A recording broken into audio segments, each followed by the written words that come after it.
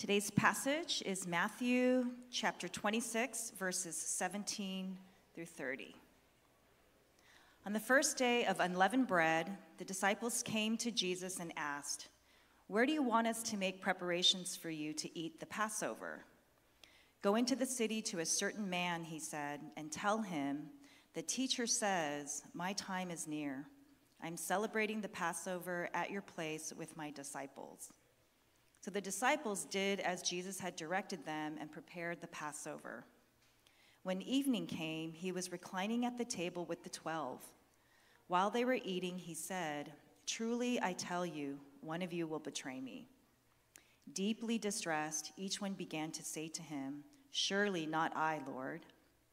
He replied, "The one who dipped his hand with me in the bowl, he will betray me. The Son of Man will go just as it is written about him, but woe to that man by whom the Son of Man is betrayed. It would have been better for him if he had not been born." Judas, his betrayer, replied, "Surely not I, Rabbi." "You have said it," he told him.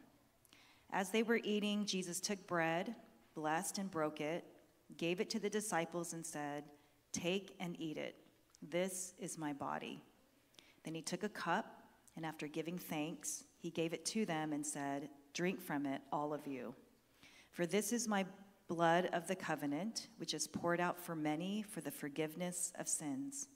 But I tell you, I will not drink from this fruit of the vine from now on until that day when I drink it new with you in my Father's kingdom."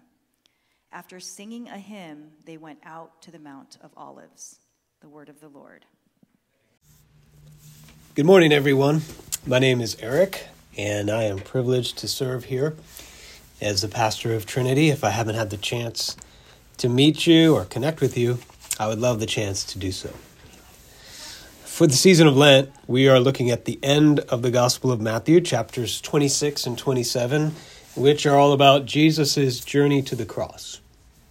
And I chose this title for the sermon series, one, because this is the clear focus of these chapters, and two, because the season of Lent is often called a yearly journey to the cross for disciples of Jesus. The cross of Jesus Christ is something we're called to journey to daily. Jesus says to his disciples that we are to take up our cross daily. But it's also, I believe, helpful to have one season every year where we can ask ourselves this question. I want to put it like this: how big is the cross in my life? This question was something I learned in my early days as a pastor from the team of pastors I was serving with down in San Diego. And for me, this is something that completely changed my understanding of the Christian life. Here's what I learned.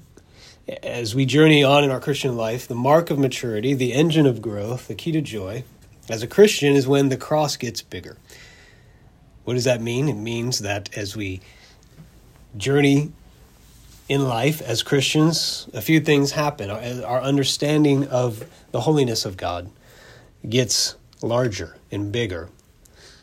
The life of love that we are called to as followers of Jesus grows.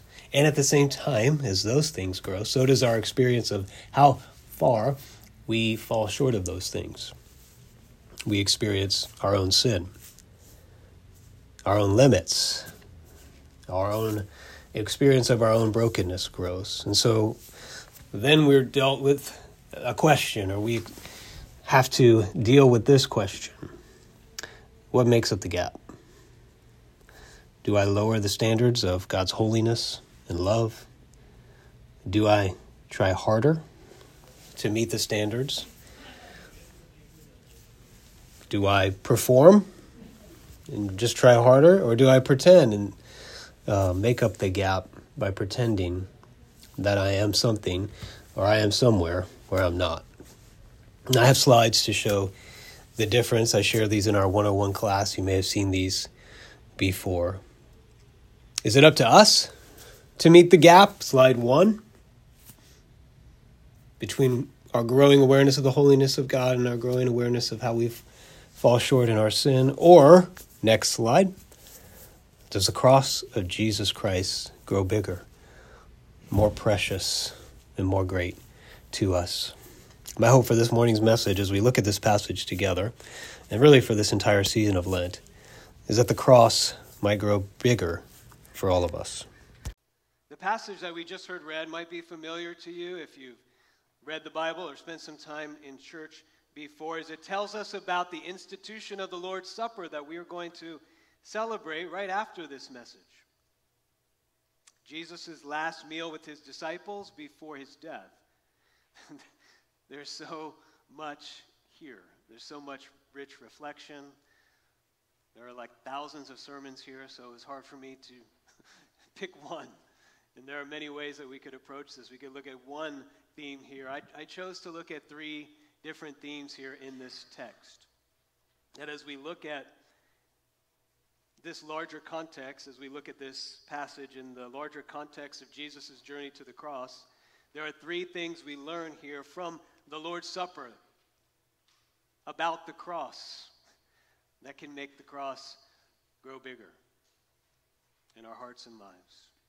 So I have two outlines, one for the kids who are with us during family service, and I will tell you, kids, if you could pay attention, be ready with the bulletin. I'm going to have you circle some things as we go, and then I have another outline as well that you'll see on the PowerPoint slides. First, let's talk about the reason for the cross.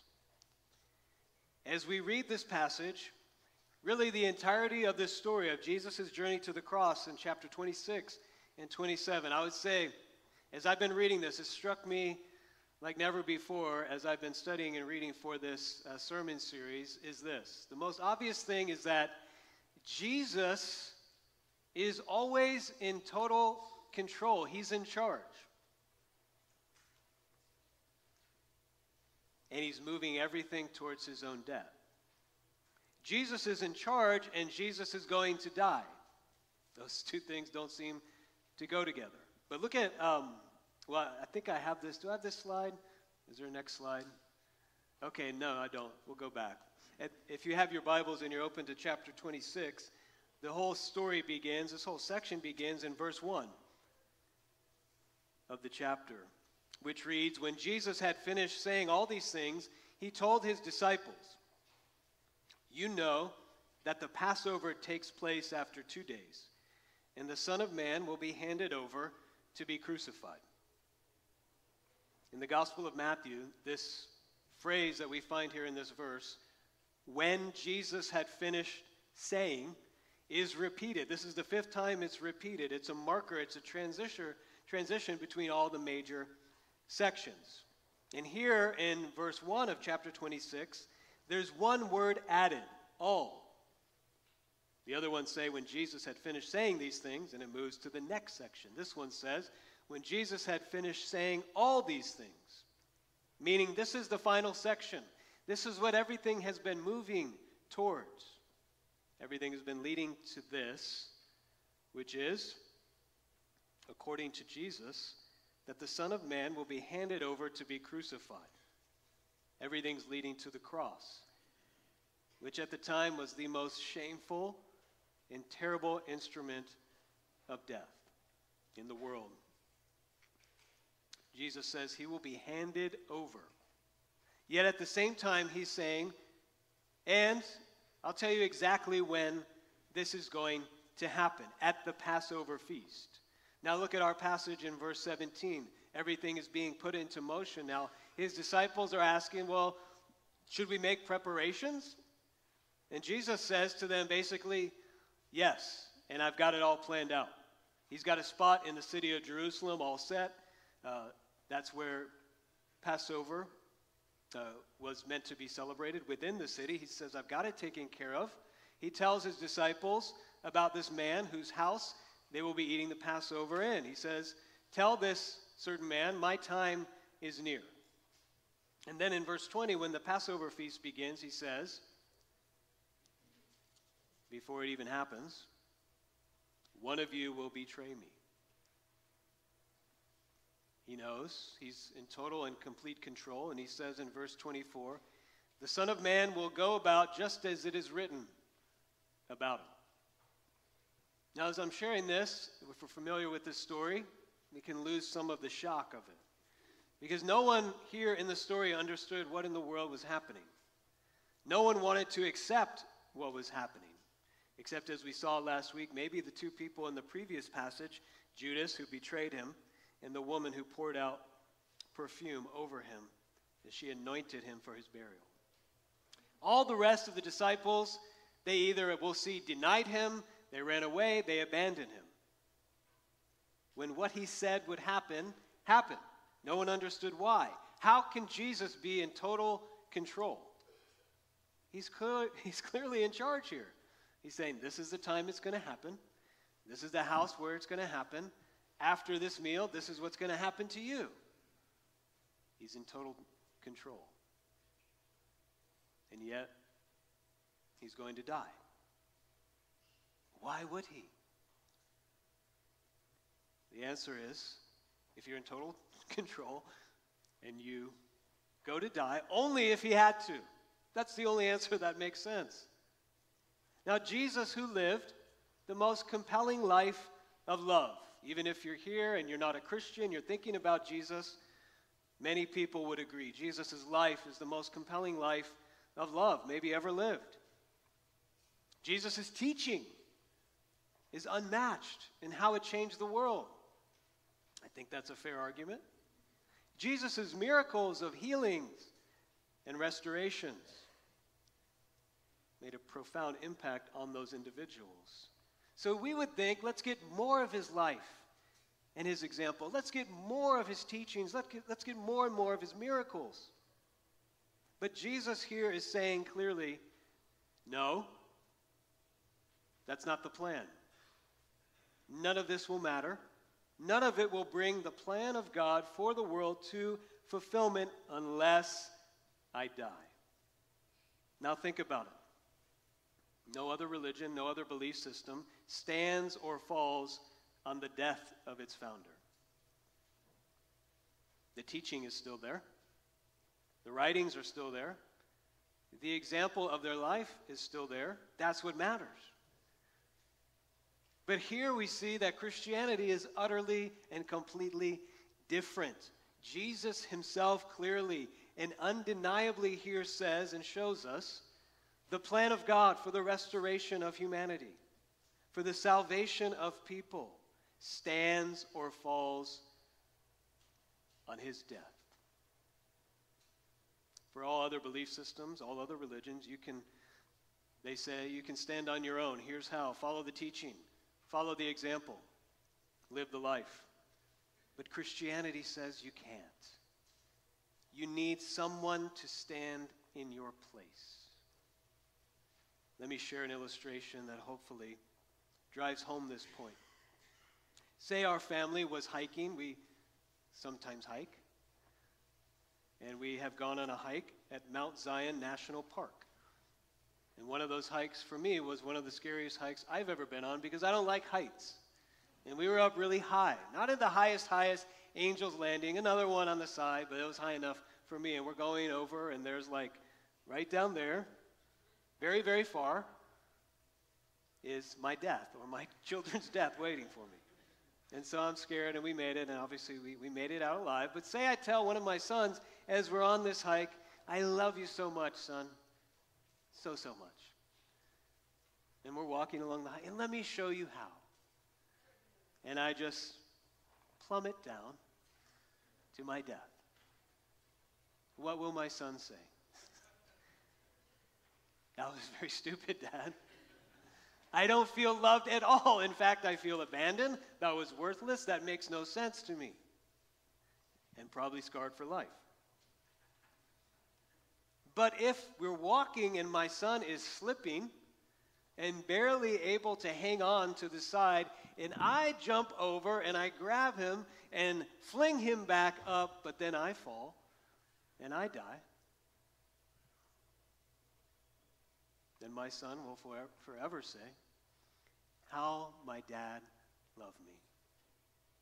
He saved me by taking my place, his life for mine, and that would be his story.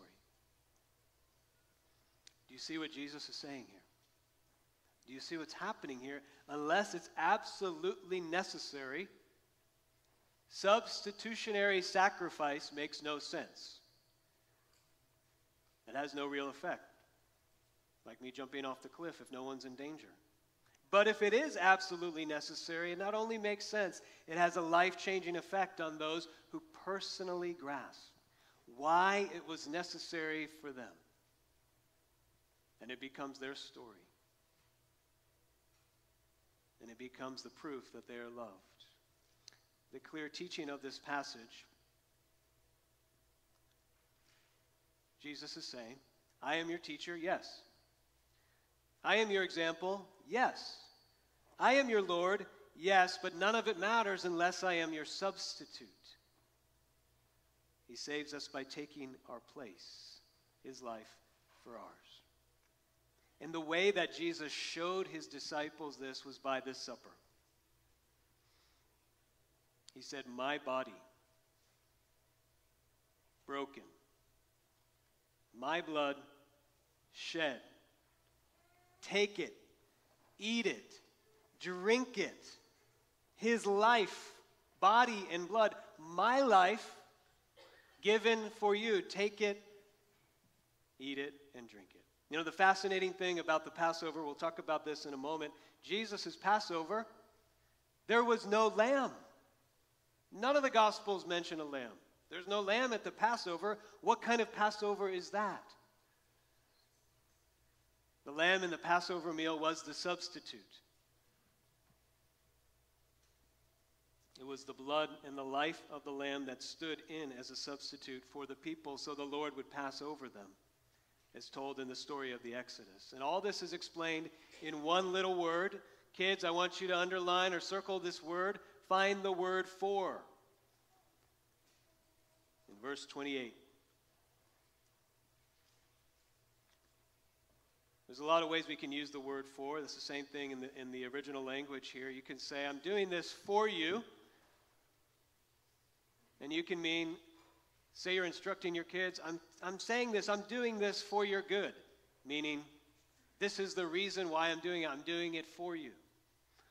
Or, if your kid is struggling to do something and you're like, well, I'm going to help them out. Let me do that for you. Then you're saying, let me do that in your place. On your account, in the place of, and that's the meaning of the word here. In this one little word, for, we have the heart of the gospel of the Christian faith. I was reading a book that's been meaningful to me to drive this home, The Cross of Christ by John Stott, and I'd like to read something that John Stott says. I underlined this in the book 22 years ago, and it still has struck me afresh this week. John Stott says, the essence of sin is man substituting himself for God, while the essence of salvation is God substituting himself for man. Man asserts himself against God and puts himself where only God deserves to be. God sacrifices himself for man and puts himself where only man deserves to be. Man claims prerogatives which belong to God alone. God accepts penalties which belong to man alone.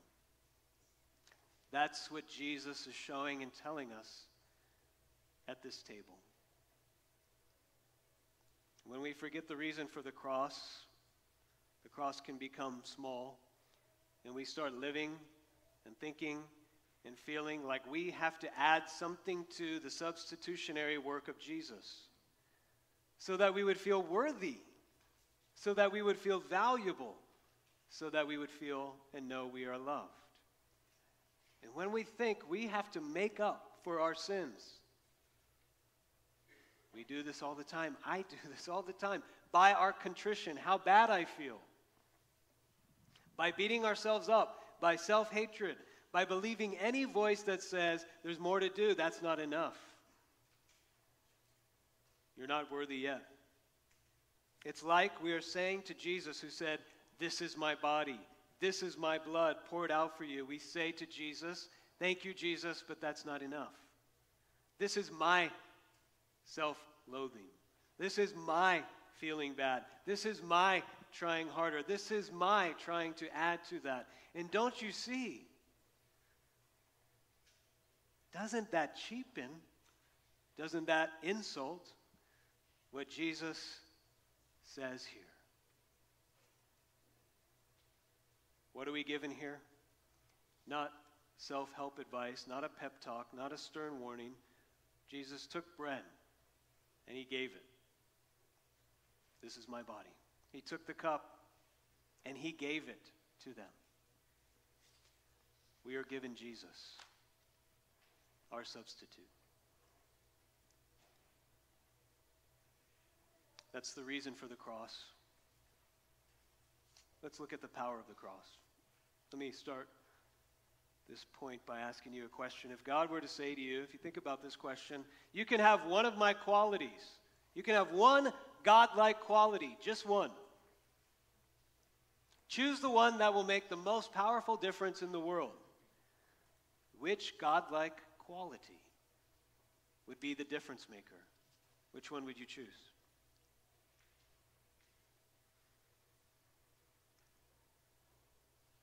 Did anybody think? Forgiveness. The power of God for forgiveness. This is the power that is found and offered to us in the cross and at the table. Now let's look at this passage again. Remember, this is a Passover meal, and what's happening here is astounding. Jesus is completely reinterpreting and reframing this entire meal, which the Jews had celebrated for hundreds of years the same way. He's saying, I'm reframing it all around me and my death. And what he says and does at this Last Supper with his disciples, everyone would have been shocked and in silence wondering what is happening. The Passover meal was a meal instituted by God before he delivered the people of Israel out of slavery in Egypt. And the festival, it had instructions that were laid out in Exodus chapter 12 and a few other places. There was a liturgy that grew up around this. You may have heard the term for it. It's called the Seder, which means the order of what you do when you celebrate the Passover. The unleavened bread that was blessed at the beginning of the meal was called the bread of affliction. The bread of affliction which became and led to their liberation as a people. Jesus took this bread and he said, "This is my body. This is the bread of my affliction, which will be your liberation." And everyone's thinking, what is he saying? What does that mean? And then later he took the cup. There were 4 cups used at a Passover meal, still to this day. Each one represents one of the 4-fold promises of God in Exodus chapter 6. And I have that on the slide. Let's put that up. And this is read during the Passover feast. "Therefore tell the Israelites, I am the Lord, and I will bring you out from the forced labor of the Egyptians. And I will rescue you," the second cup, "from slavery to them. Third cup, I will redeem you with an outstretched arm and great acts of judgment. Fourth cup, I will take you as my people, and I will be your God." These are the 4 cups of the Passover feast. The cup Jesus took in verse 27 is almost certainly the 3rd cup, the cup of redemption, sometimes called the cup of blessing. And Jesus takes this cup and he says something even more stunning than what he said about the bread. He says, "Drink from it, all of you, for this is my blood of the covenant, which is poured out for many for the forgiveness of sins." Now, everyone there is probably thinking, what? We're not even allowed to eat blood, Jesus. What are you saying?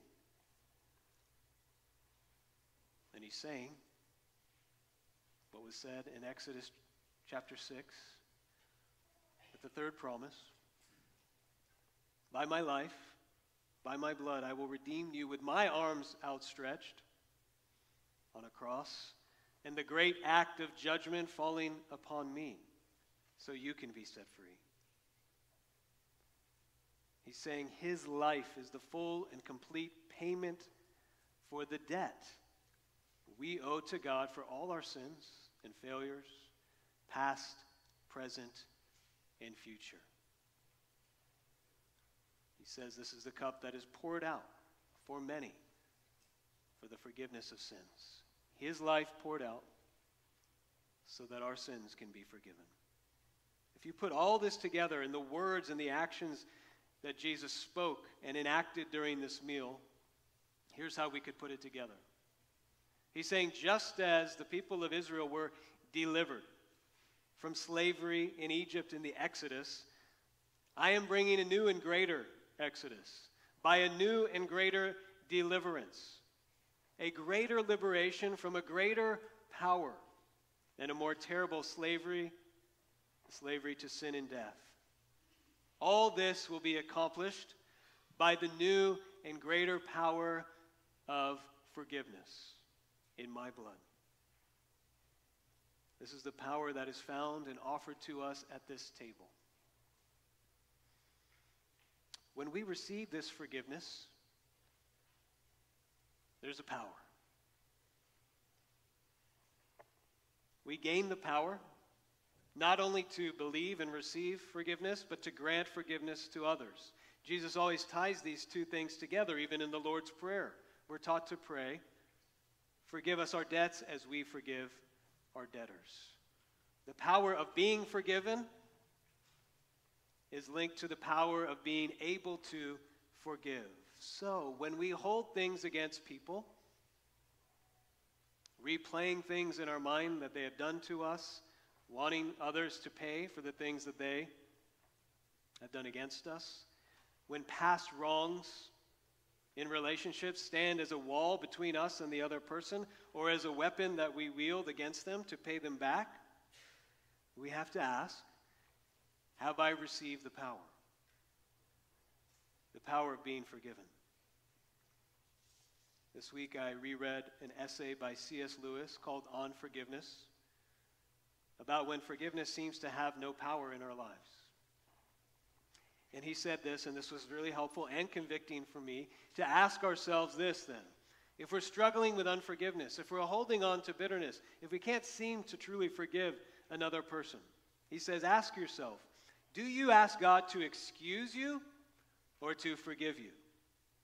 Asking to be excused is saying, God, I'm sorry, but you understand, yes? It was a very hard week. I'm not sleeping well. If that other person didn't do that thing, then I wouldn't have done that thing that I did. I've got a lot on my mind. I shouldn't have done that. I'm trying my hardest. But isn't your job kind of to forgive? And if God would say, oh yes, of course, I understand. You're excused. This has no power because this is not forgiveness. Forgiveness does not excuse or minimize the debt. Forgiveness does not lower God's holy standards. It's the exact opposite. Forgiveness names the wrong done, as ugly as it might be, as sin. Acknowledges the debt owed in light of God's holy standards and calling on our lives, and says, forgive me. I can't pay this debt. And no matter how great the debt is excused, the gospel is it's forgiven because it was taken by Jesus. And so C.S. Lewis says this, the quote's already up there. To be a Christian means to forgive the inexcusable because God has forgiven the inexcusable in you. The power of forgiveness is released in our hearts when we set aside excuses. God, I don't have an excuse for this. And then we are met, as Chris led us in the liturgy already, with a God who waits to be gracious to us, who longs to have compassion on us.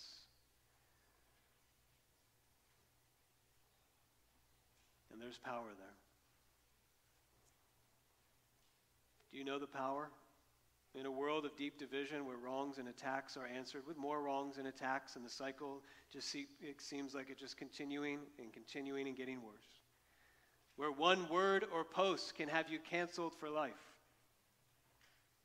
And where so many relationships are broken or stuck, frozen behind walls of unforgiveness.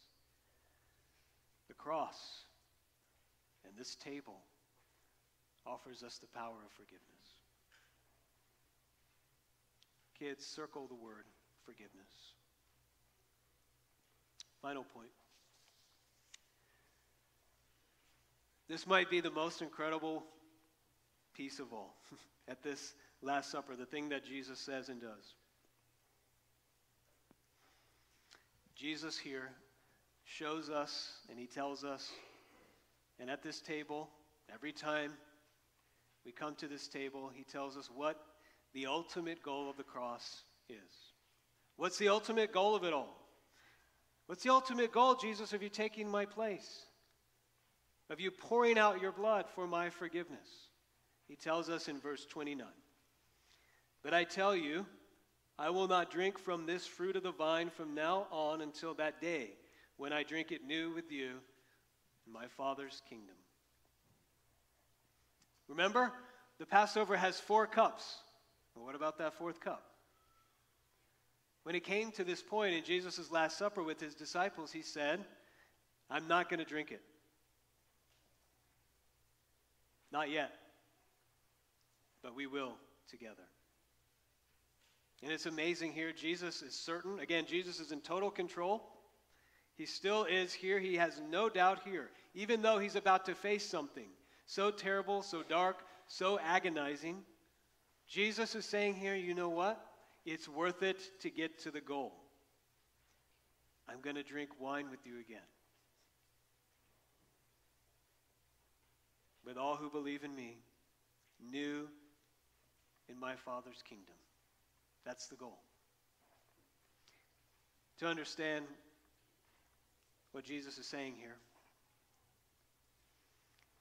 we have to understand the picture he's painting. There's 3 meals all happening at once in this Last Supper. There's the Passover meal, which Jesus is transforming into the Lord's Supper, and then he talks about a coming feast in verse 29. And he says, "This is my goal, to share in this coming feast with you." At this time, a feast and a common meal was much more than people who love food and foodies getting together and taking pictures of their food and all that stuff. To feast with another person meant acceptance, communion, and fellowship. It meant, I want to be with you.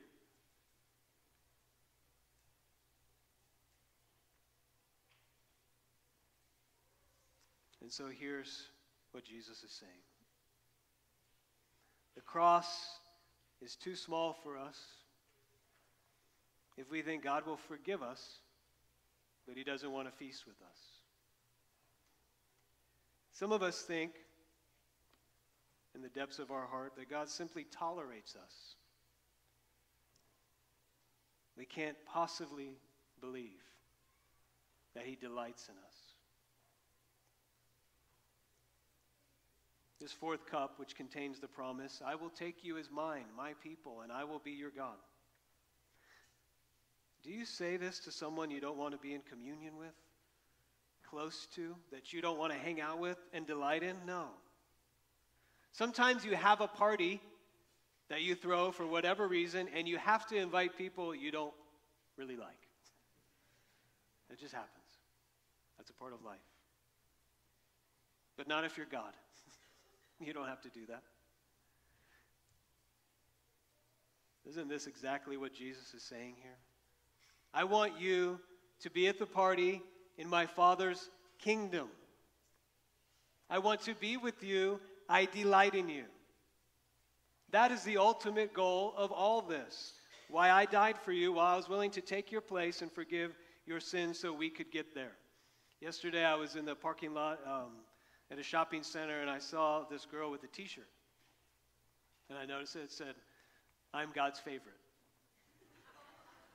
Have you seen the t-shirt? Maybe one of you has it. I was like, oh, okay, whatever. No, I'm God's favorite. You know, like, what is she saying? That's a little presumptuous, right? And I think the t-shirt is exactly right. Jesus is saying here, to all those who believe in him, why would I die? Why would I pay your debt? Not just to tolerate you, not just to allow you to exist in the world, but because I delight in you and I want to be with you forever. I want to drink wine with you and feast with you in the new creation. It's going to happen. We are going to get there, and that's why I did all that I've done for you. I delight in you.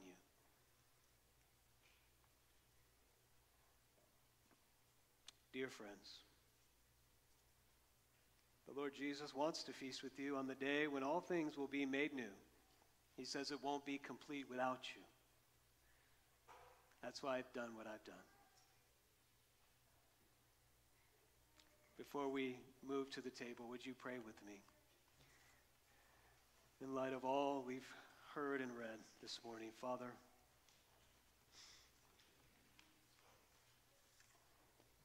we thank you for your word.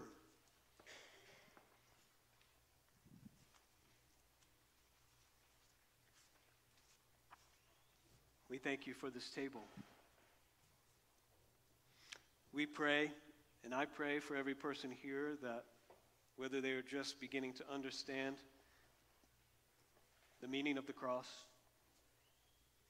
or maybe they've read and heard this passage dozens of times, that you would make the cross grow bigger for us. That if we think we have to add something to what Jesus has done for us as our substitute, that this morning you would make the cross bigger and we'd receive the good news that he's done everything. That if the power of forgiveness is small and weak in our hearts, that you would light it afire again. That we'd receive forgiveness afresh at this table and be able to give that forgiveness to others. And Lord, for those who feel like maybe you just tolerate them, they don't know if you like them, that they would feel your delight and joy over them as they come to your table. That we'd all be reignited again with joy, knowing the ultimate goal is that we would feast with you now and forever in your kingdom. Powerfully, Lord, powerfully bring the truth to our hearts as we share in this meal that you have given us. We pray it in Christ's name. Amen.